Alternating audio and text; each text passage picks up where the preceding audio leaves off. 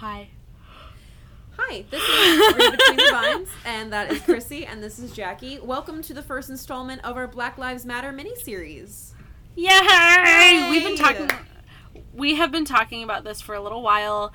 It was something that we wanted to make sure we did right. It was kind of fun. It was like we got to work on a poetry mini-sode together for a change, which was like, it's just interesting. Different. I enjoyed it. Yeah. Very different. So, this is going to be a mini series of poetry by Black poets throughout the years. Yay! So, we're starting with, this episode's going to cover the 1700s and 1800s. And then, as time goes on, of course, there are more and more and more, Black poets. Not necessarily that there are more, but there's more information about them, and there's, more records kept about them, and so we want to make sure that we include as many voices as possible. So those later episodes are going to be split up a little bit more. We'll cover certain decades more in depth than others, things like the Harlem Renaissance and different schools of poetry that were specifically started by Black poets. So today we're going to start with the early people. I think it's going to be a little long. I'm sorry. But there's a lot of information, and we want to make sure it's all important. Exactly. Yeah. So this is one of the things that we talked about when the Black Lives Matter movement really started picking up speed, that we wanted to be able to do our part and use our platform for good. And kind of like we talked about in our episode about the murder of Roger Ackroyd, this is one of the ways that we feel we can be part of the conversation. And so we're going to get started, I think, right? Yeah. Is there anything you want to add? No, except if you want to learn, if you want to read more about the poets we're going to be talking about, we have a Black Lives Matter page on our website. Yes. And actually, now that you say that, I'm going to try and post... because right now that is a list of books that would be really great places for you to start if you're trying to learn a little bit more about the history of racism in America. But we have made that a permanent page on our website because we want to keep updating it with more resources as we find them. So we're actually only going to cover 4 poets in this episode, but there's a big list of poets at the end of the episode, and we'll go ahead and post all of them on that page with links to their bios and their poetry so that you can learn a little bit more about their poetry and their stories as they tell them, because, we can only do so much. So, right. Absolutely. Okay. Are you ready to get started? Yeah, and I believe you're first. I am first. We're not really going in chronological order. I'm gonna start and then we'll flip-flop. Each of us pick 2. Mm-hmm. And my first poet is Phillis Wheatley. So Phillis Wheatley was born in 1953. She died in 1753. We're doing She great. died in 1784. We've already been drinking for an hour. Sorry, guys. Okay, so I got most of my information from the Poetry Foundation. It's actually an article that was written by Sandra A. O'Neill from Emory University. She wrote what is listed on Phillis Wheatley's Poetry Foundation page. I have cut it down a lot because it was very long. It's still about 2.5 to 3 pages, so I'm going to do my best to read through it. But I tried to keep the most important stuff. And if you want to read the whole thing, definitely make sure to check out her Poetry Foundation page. But there was a lot of really good information, so I wanted to do her justice. She was basically the first African-American poet to be published ever. So we wanted to make sure that we covered her. So Phillis Wheatley, 1753 to 1784. And I'm just going to read through this because Sandra said it so much better than I could have. And I'll let you know when I have kind of shortened things and when I'm quoting directly. But most of this is a direct quote from Sandra A. O'Neill. So, although she was an African slave, Phillis Wheatley was one of the best-known poets in pre-19th century America. Educated and enslaved in the household of prominent Boston commercialist John Wheatley, lionized in New England and England, with presses in both places publishing her poems, and paraded before the new republic's political leadership and the old empire's aristocracy, Wheatley was the abolitionists' illustrative testimony that blacks could be both artistic and intellectual.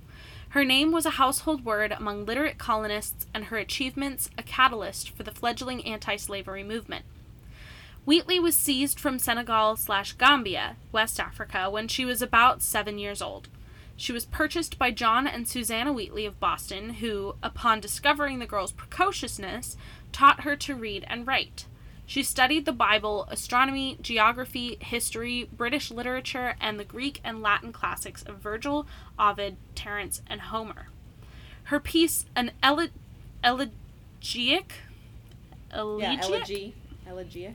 elegiac poem on the death of that celebrated divine and eminent servant of Jesus Christ, the Reverend and learned George Whitefield, 1770, brought Wheatley national renown. Published as a broadside and a pamphlet in Boston, Newport, and Philadelphia, the poem was published with Ebenezer Pemberton's funeral sermon for Whitefield in London in 1771, bringing her international acclaim.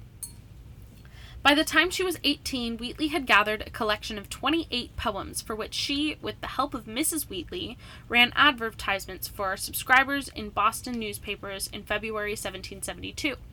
When the colonists were apparently unwilling to support literature by an African, she and the Wheatleys turned in frustration to London for a publisher.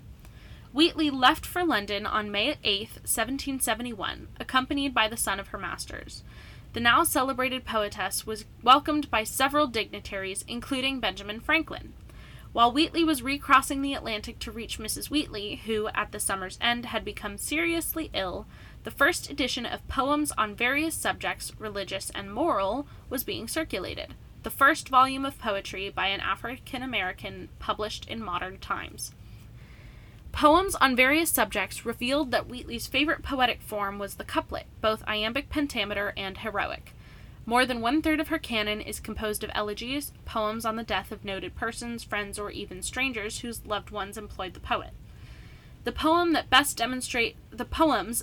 demonstrate her abilities and are most often questioned by detractors are those that employ classical themes as well as techniques. In addition to classical and neoclassical techniques, Wheatley applied biblical symbolism to evangelize and to comment on slavery. The remainder of Wheatley's themes can be classified as celebrations of America. She was the first to applaud this nation as glorious Columbia, and that in a letter to George Washington, with whom she had corresponded and whom she was later privileged to meet. Wheatley was freed some 3 months before Mrs. Wheatley died on March 3, 1774.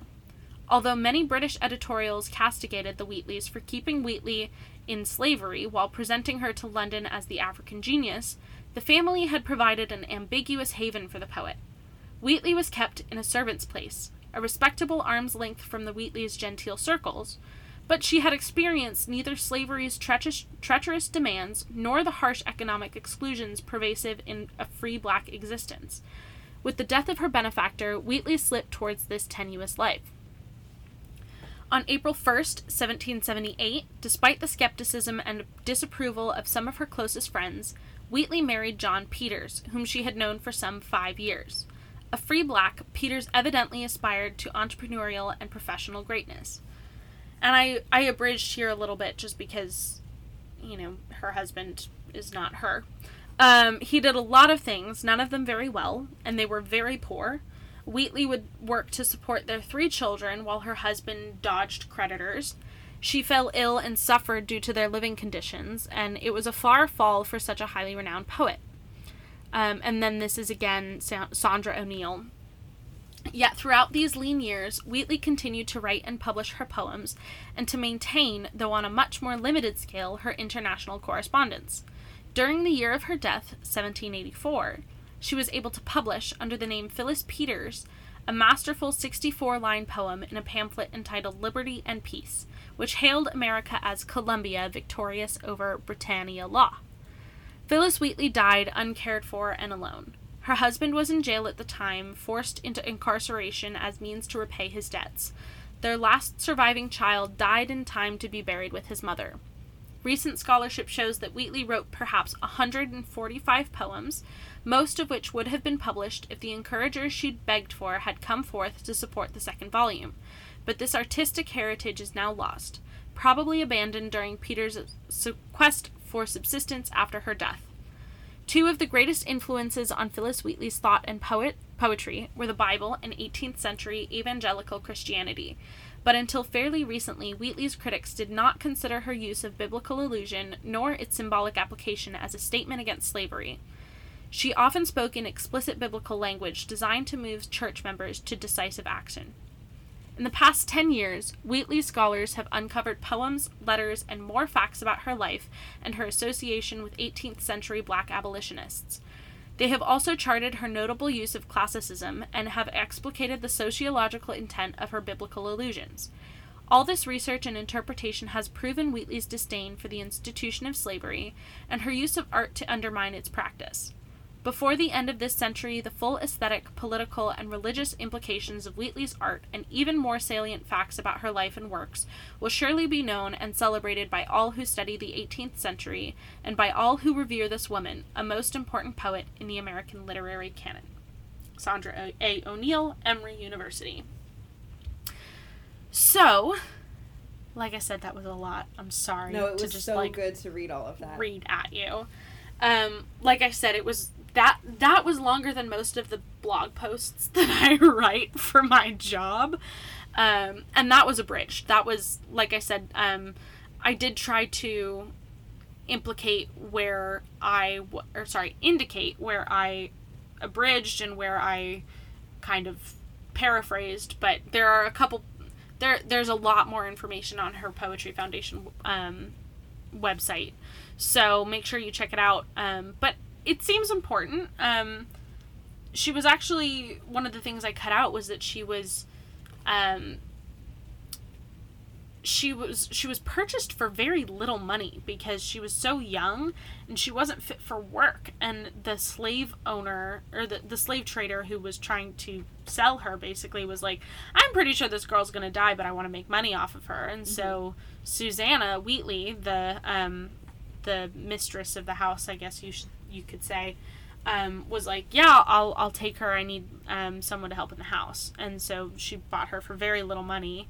And yet she was extremely smart. And despite the fact that she had a lot more opportunity to learn, to read and write and all of that, than a lot of slaves did, she really wanted more academic challenge. She was very much interested in learning and in writing and reading, and I thought it was really interesting that it was like, yeah, by slaves, if you're measuring by other slaves, measuring her against other slaves, yeah, she was pretty privileged, but she also, was enslaved.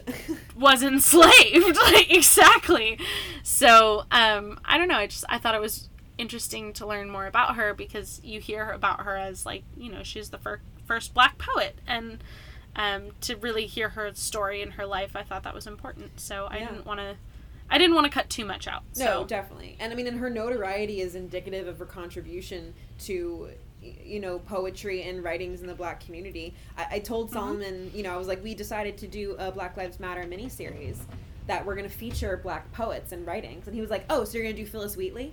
And I was like, yes, that's the first one we will do. So actually, yes. It's just, her claim to fame is fair and true. Exactly. So I'm going to read two of her poems. The first one is called On Virtue, and the second one is A Hymn to the Evening. So here is On Virtue. O thou bright jewel, in my aim I strive to comprehend thee. Thine own words declare wisdom is higher than a fool can reach. I cease to wonder, and no more attempt thine height to explore, or fathom thy profound. But, O my soul, sink not into despair. Virtue is near thee, and with gentle hand would now embrace thee, hovers o'er thine head. Fain would the heaven-born soul with her converse, then seek, then court her for her promised bliss. Auspicious queen, thine heavenly pinions spread, and lead celestial chastity along. Lo, now her sacred retinue descends. Arrayed in glory from the orbs above, attend me, virtue, through my youthful years. O leave me not to the false joys of time, but guide my steps to endless life and bliss.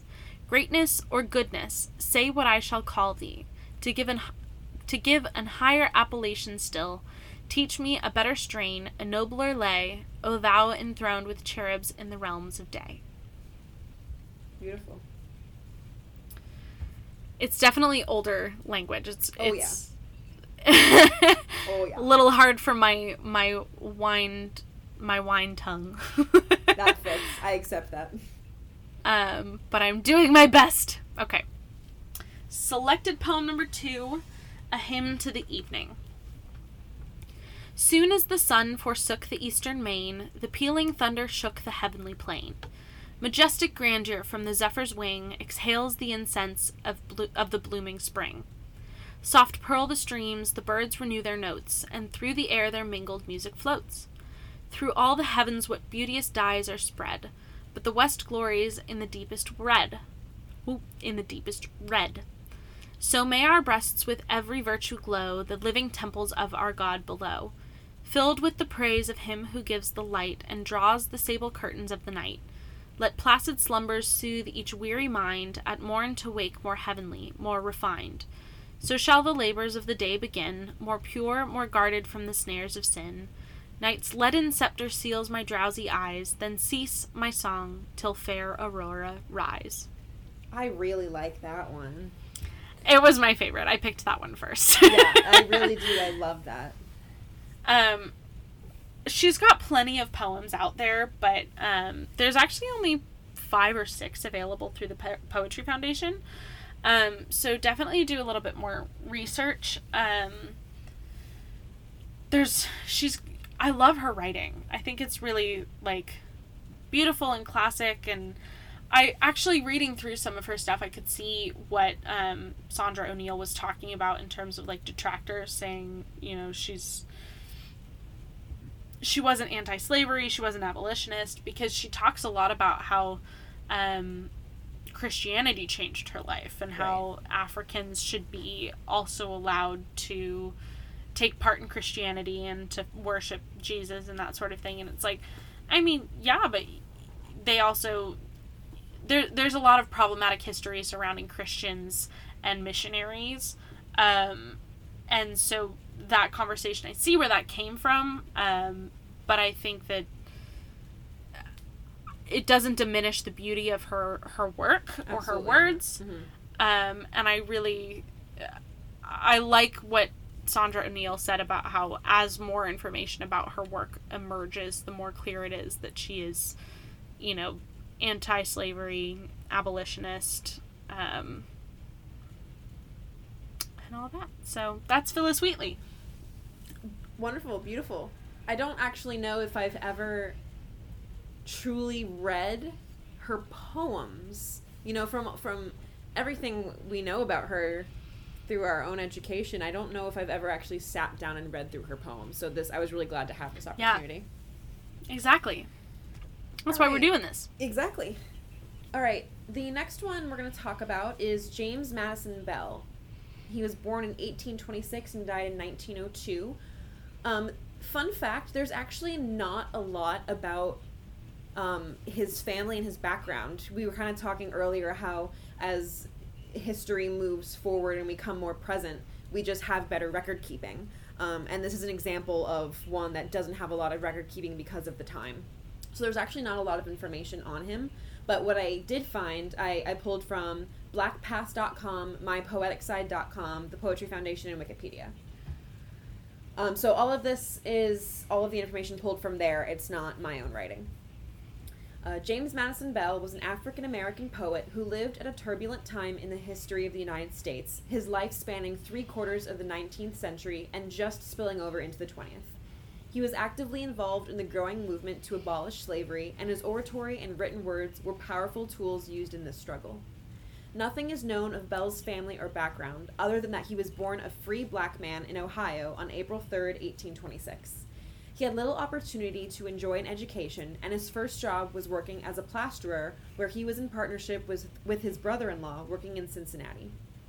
They were very good at it and won several prestigious contracts. He worked hard to rectify what he had missed out on at school by attending evening classes at the Cincinnati High School for Colored People.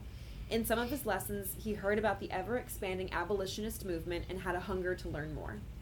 He married in 1847, and his wife bore him seven children. He did not have a chance to make a political mark on things until the family moved to Canada in 1854, setting up home in Ontario. This was one of the prominent stops on the so-called Underground Railroad that we've all literally learned about forever. It was a means for escaping slaves to flee from the United States to freedom in Canada. He soon came across the insurrectionist John Brown, whose actions, especially the raiding of the armory at Harper's Ferry in 1859, were contributory factors to the country going into all-out civil war. Bell was on the move again in 1860, where he took his civil rights campaigning to San Francisco. His poetry was becoming popular, and history shows that he was one of the best-known black poets of that century. Much of his work, understandably, was about conflict and social injustice.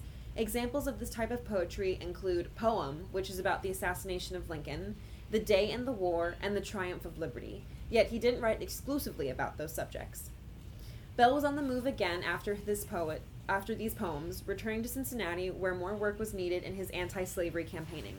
He stood up in front of often hostile audiences to speak very convincingly about the subject. He read out his poem, The Day and the War, at a well-attended gathering at Platt's Hall in Cincinnati in January 1864. The gathering was in celebration of the first anniversary of President Lincoln's Emancipation Proclamation.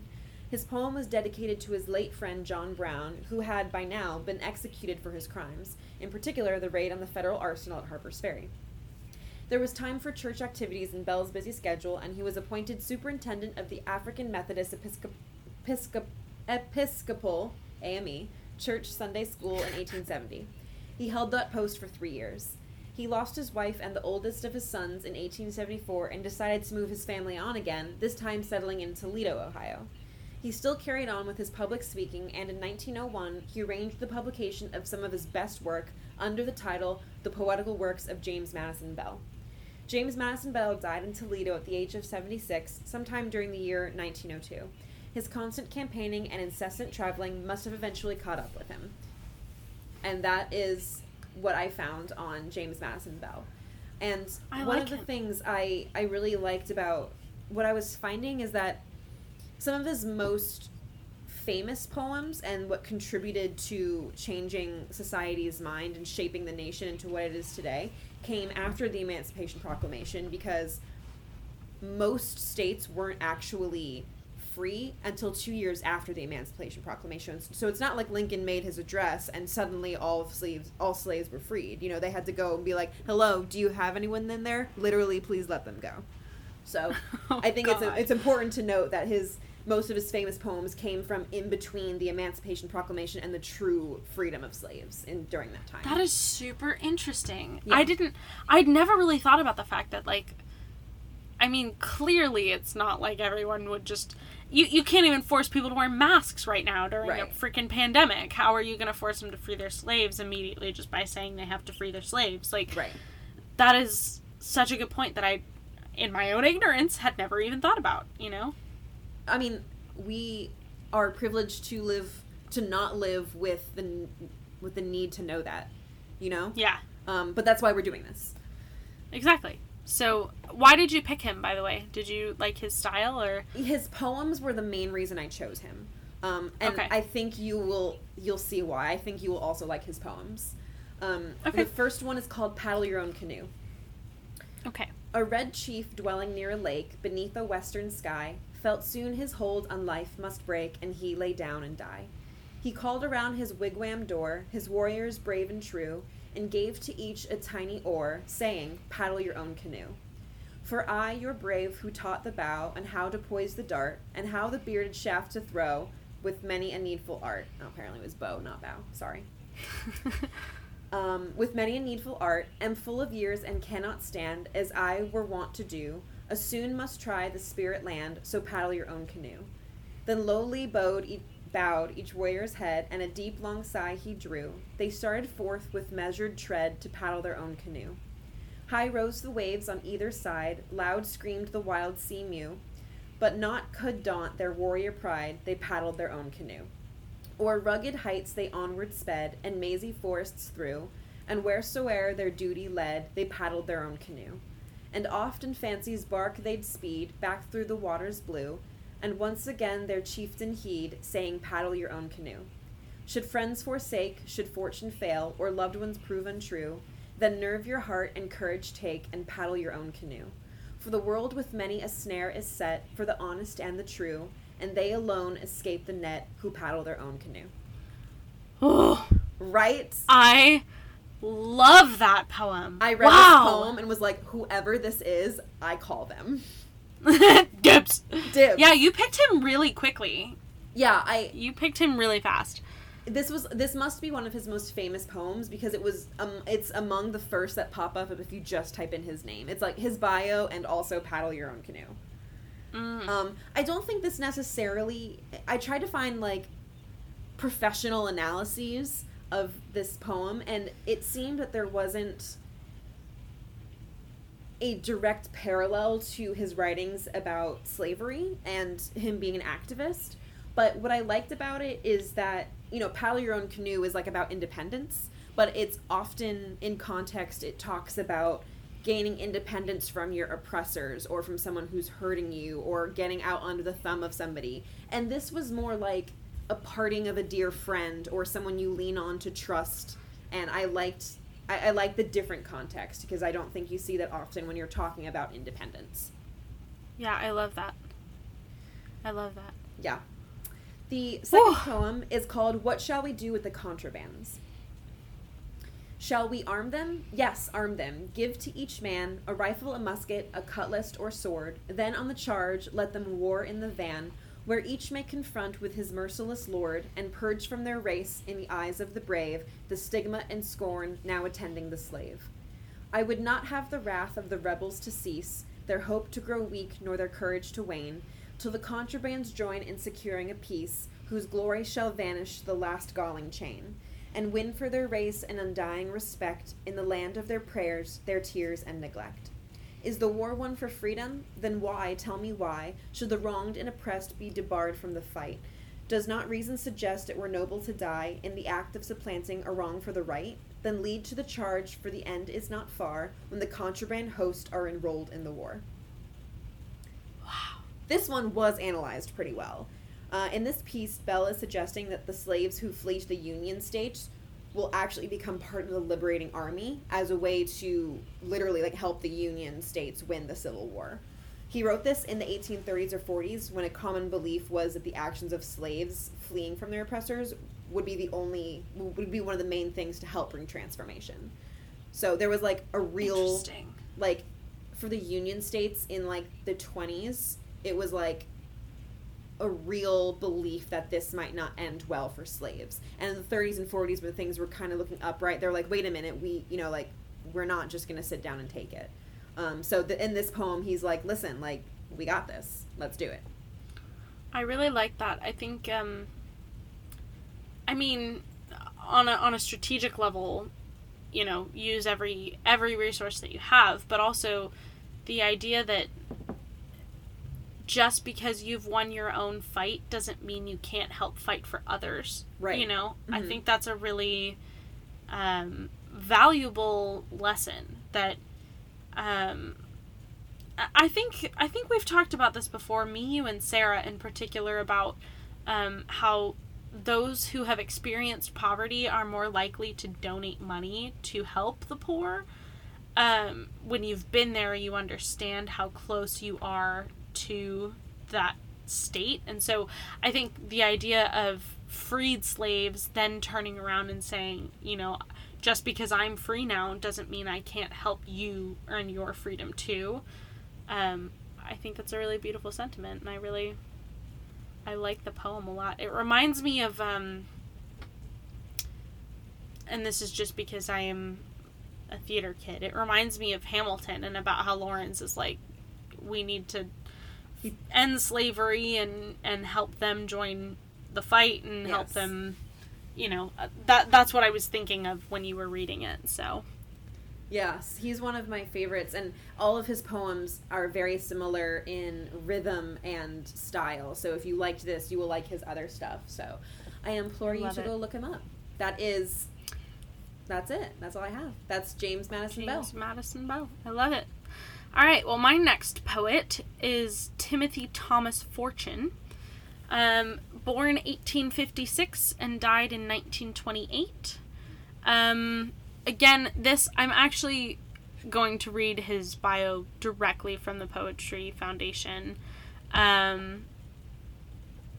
You make me feel like I probably should have done a little bit more research because you have so many different sources, but this is like 30. I literally did this when you said, well, never mind. I'll talk to you about that later, but.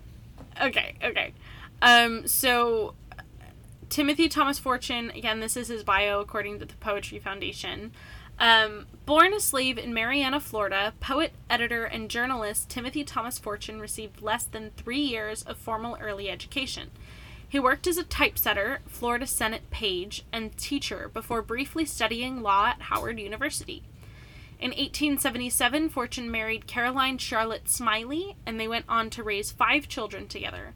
In 1879, he began what was to be a 50-year career in journalism, during which he worked as an editor, printer, and writer dedicated to African American rights.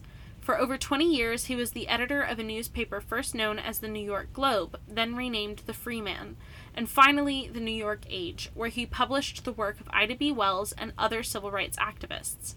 In 1890, Fortune co-founded the National Afro-American League, one of the first civil rights organizations in the United States. Fortune's poetry, collected in Dreams of Life miscellaneous poems, often explores romantic love, pride, and racial injustice.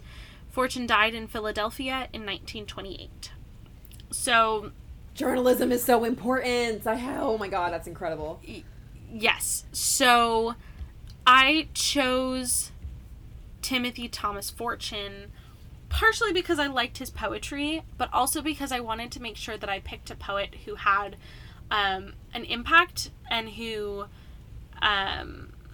he was a free man, but I think that, and I've had this conversation a lot lately about the idea of journalism as it should be in the ideal, that journalists are supposed to be completely unbiased, and journalists are supposed to tell the stories of those who don't have a voice for themselves. And the reason I didn't go into journalism, although I really love writing and I really love storytelling, the reason I didn't pursue that is because that's not what journalism is anymore. And that's not, you can have hundreds of people who are interested in telling the stories of those who can't tell it for themselves, but that's not how the system works. And so, of course, those people are never going to be the ones whose stories go viral. And I think I would sit there and just be completely frustrated and flabbergasted over the fact that people don't care. People care more about money than they do about telling these stories. And so that's why I didn't go into journalism. But I think that Timothy Thomas Fortune illustrates how integral journalism was at the beginning of our country. And I hope that we can find our way back there because particularly with the whole fake news craze and all of that, people distrust the media and people distrust journalists. And in some part for good measure. There are plenty of journalists out there who are doing great work, but there are even more who are writing stories for the sensationalism. And I think that's really frustrating, but I digress. So the first poem that I selected by Timothy Thomas Fortune is called A False Maiden. It's in 4 parts. It's a little bit long, so bear with me. Okay, 1. Here is the oak beneath whose friendly shade we spent one charming, fleeting summer day, and talked the gathering gloom of woe away, duping ourselves that earth for us was made, a fairyland where we might hope and pray, a path of peaceful love before us lay, leading to some rare spot where ne'er could fade the vows for which we had so dearly paid. But all is changed, the oak remains as then, and I remain, but where, oh where art thou? Gone, vanished as a vision, doubt I when I look around, if we, as I do now, ere stood together here and dreamed that earth held other than a curse for our love's birth. 2.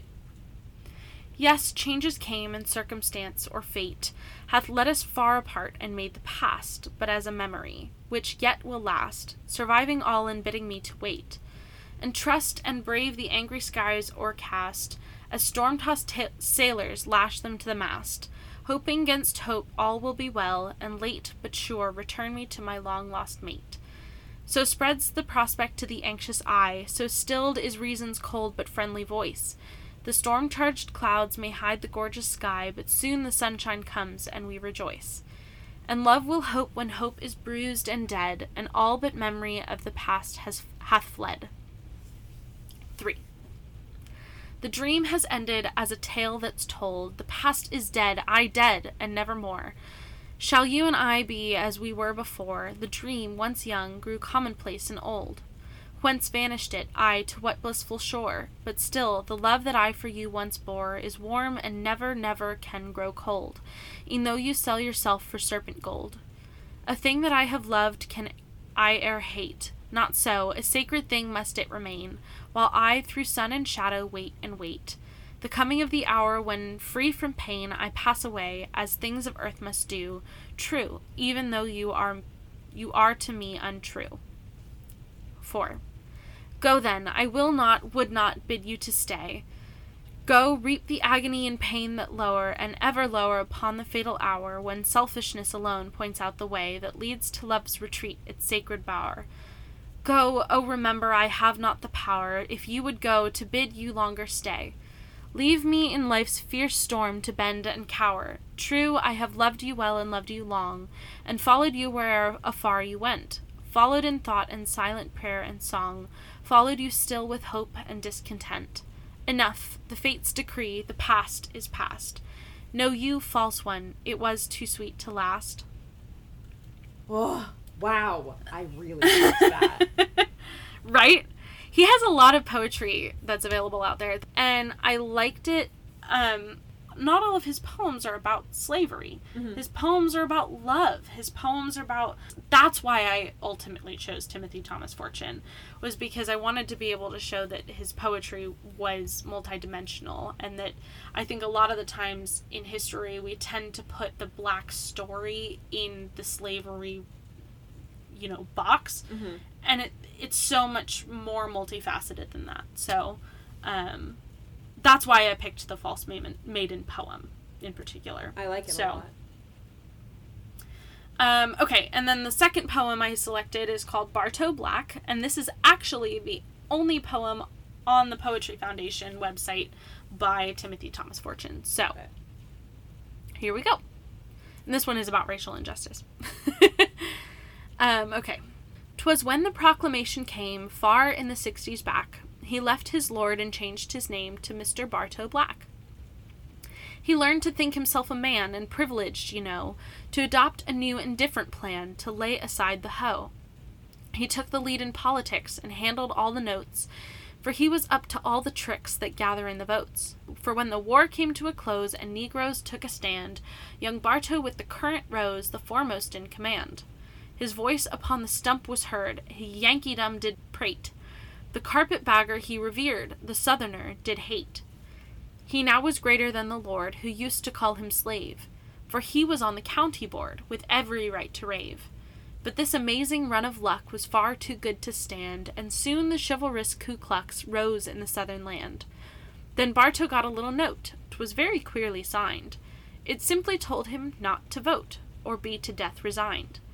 Young Bartow thought this little game was very fine and nice, to bring his courage rare to shame and knowledge of justice. What right have they to think I fear, he to himself did say. Dare they presume that I do care how loudly they do bray? This is my home, and here I die, contending for my right. Then let them come, my colors fly, I'm ready now to fight. Let those who think that Bartow Black, an office holder too, will to the cowards show his back, their vain presumption rue. Bartow perused his office game, and made the money too, but home at nights he wisely came, and played the husband true. When they had got their subject tame, and well matured their plan, They at the hour of midnight came, and armed was every man. They numbered 50 Southern sons, and masked was every face, and Winfield rifles were their guns, you could that plainly trace. One Southern brave did have a key, an entrance quick to make. They entered all, but meek, you see, their victim not to wake. They reached his room, he was in bed, his wife was by his side. They struck a match above his head, his eyes he opened wide. Poor Bartow could not reach his gun, though quick his arm did stretch, for 20 bullets through him spun, that stiffly laid the wretch. And then they rolled his carcass o'er, and filled both sides with lead, and then they turned it on the floor, and shot away his head. Ere black his bloody end did meet, his wife had swooned away. The Southern braves did now retreat, there was no need to stay.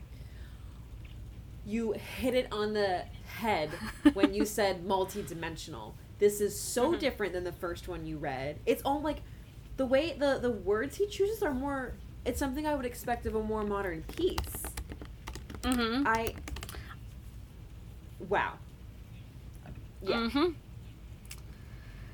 So, yeah, I liked him because, wow, okay.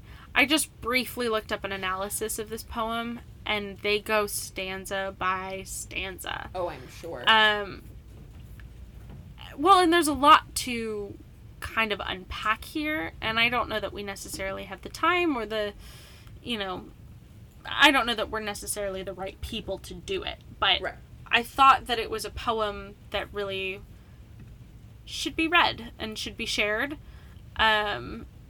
because he speaks kind of a raw truth, and I think we're seeing it a little bit in the fact that, since the Black Lives Matter movement has really taken off, there have been plenty of men strung up who are being ruled as suicides when it's, I would say it's pretty clear that they've been lynched. Right. That makes this poem so accessible because you could pluck this out of history, plop it in today, and nothing has changed. Exactly. And how horrible is that, That's why we're doing this. Yeah. So my next poet that I'm featuring is Charlotte L. Fortin Grimke, 1837 to 1914. And I got all of her information from the Poetry Foundation, Wikipedia, and BeltwayPoetry.com. Beautiful. Charlotte Louise Bridges Fortin Grimke, also known as Lottie, was an African-American anti-slavery activist, poet, and educator. She grew up in a prominent abolitionist family in Philadelphia. She taught school for years, including during the Civil War, to freed men in South Carolina. Later in life, she married Francis James Grimke, a Presbyterian minister who led a major church in Washington, D.C. for decades. He was a nephew of the abolitionist Grimke sisters and was active in civil rights. Charlotte's diaries, written before the end of the Civil War, have been published in numerous editions and are significant as a rare record of the life of a free black woman in the antebellum North. In 1854, Charlotte attended the Higginson Grammar School, a private academy for young women. She was the only non-white student in a class of 200. Known for emphasis in critical thinking, the school had classes in history, geography, drawing, and cartography, and placed an emphasis on critical thinking skills. After Higginson, Fortin studied literature and teaching at the Salem Normal School, which trained teachers. She cited William Shakespeare, John Milton, Margaret Fuller, and William Wordsworth as some of her favorite authors. Her first teaching position was at Epps Grammar School in Salem, becoming the first African-American hired to teach white students in a Salem public school. Charlotte became a member of the Salem Female Anti-Slavery Society, where she was involved in coalition building and fundraising. She proved to be influential as an activist and leader on civil rights.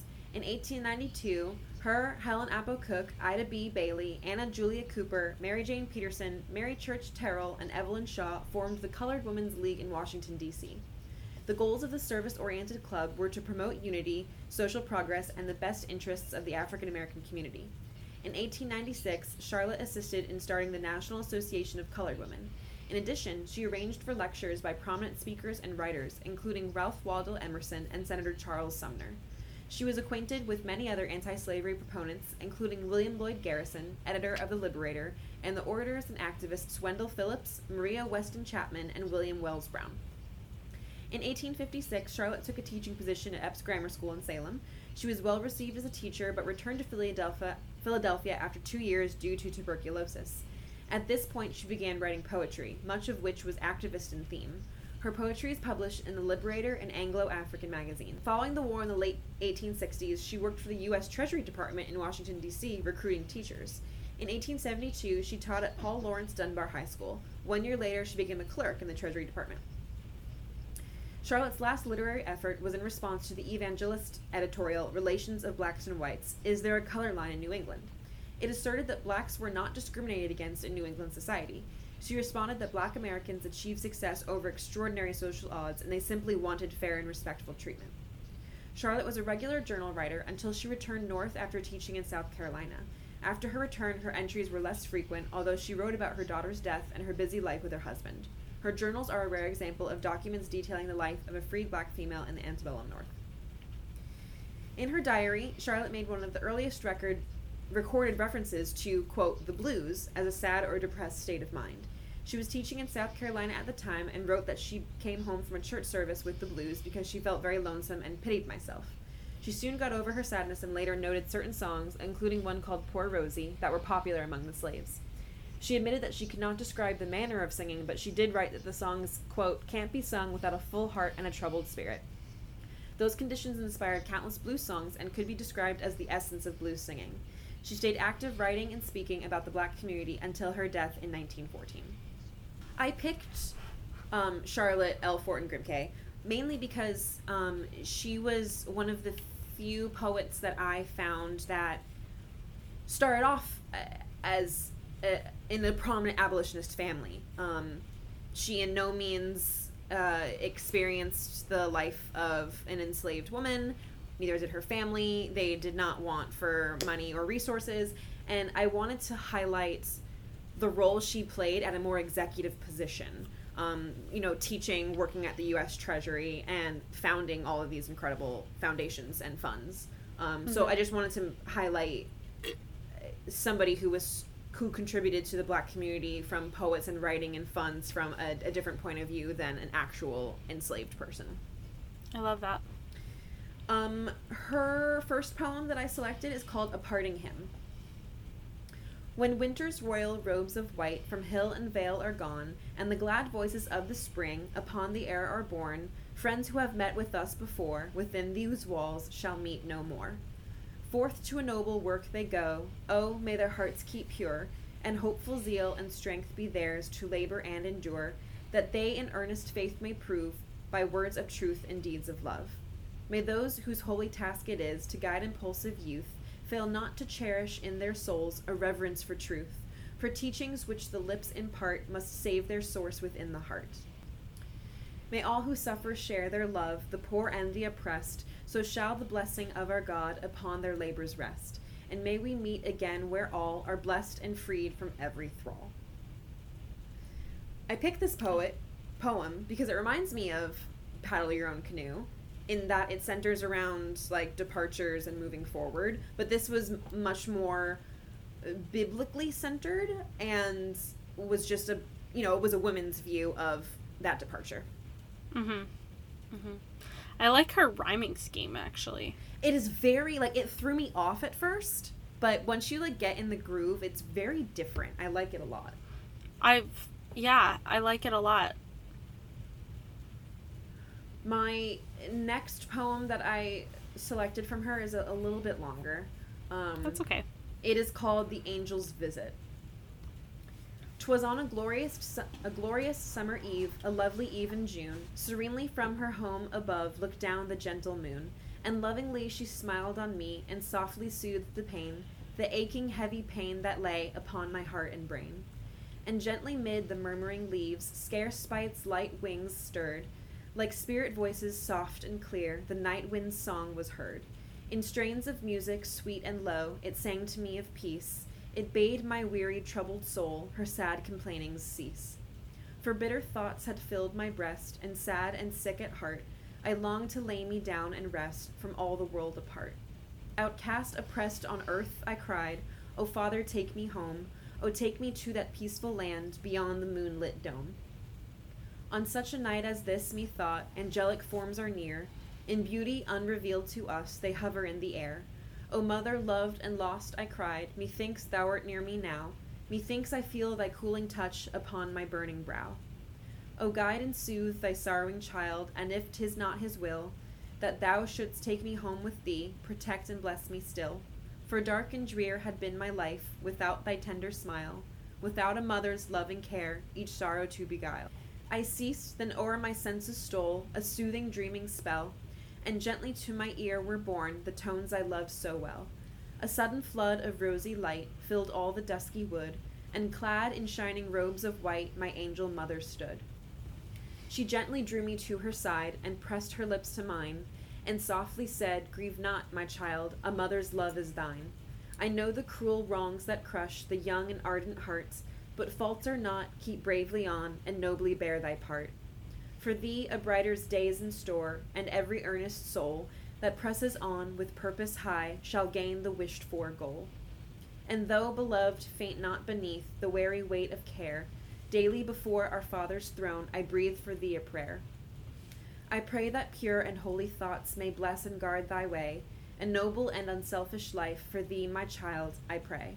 She paused and fondly bent on me one lingering look of love, then softly said, and passed away, Farewell, we'll meet above. I woke, and still the silver moon in quiet beauty shone, and still I heard amid the leaves the night wind's murmuring tone. But from my heart the weary pain forevermore had flown. I know a mother's prayer for me was breathed before the throne. Whew. Right? I love that. That is gorgeous. Yeah, I got goosebumps when I read it. I've read it like 18 times.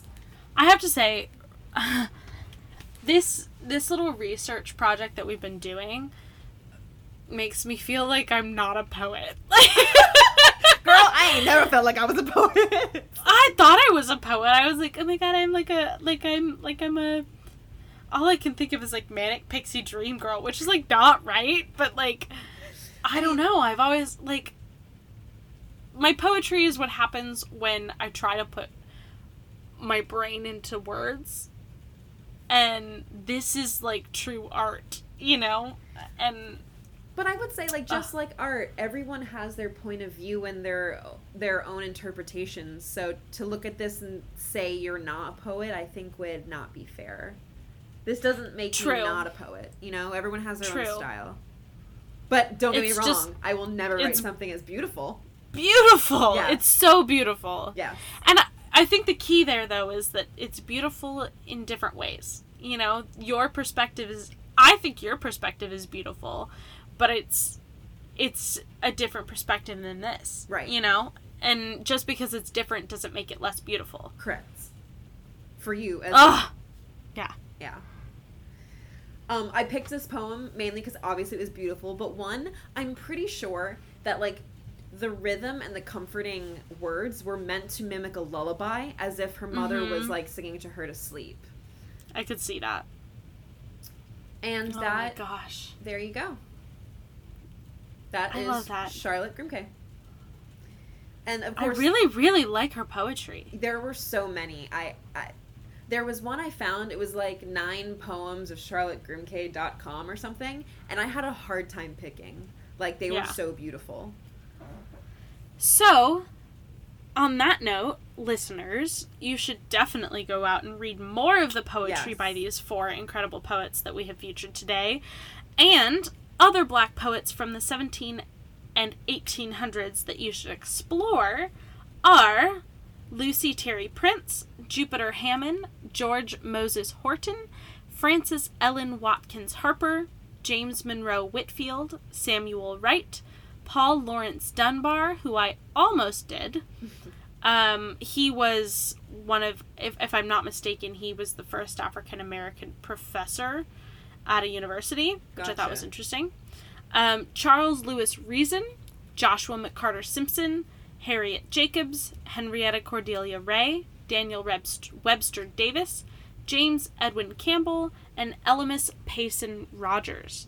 So, like we said at the beginning of this episode, we'll go ahead and post all of those names on our website and give you links to their Poetry Foundation websites or other websites as needed.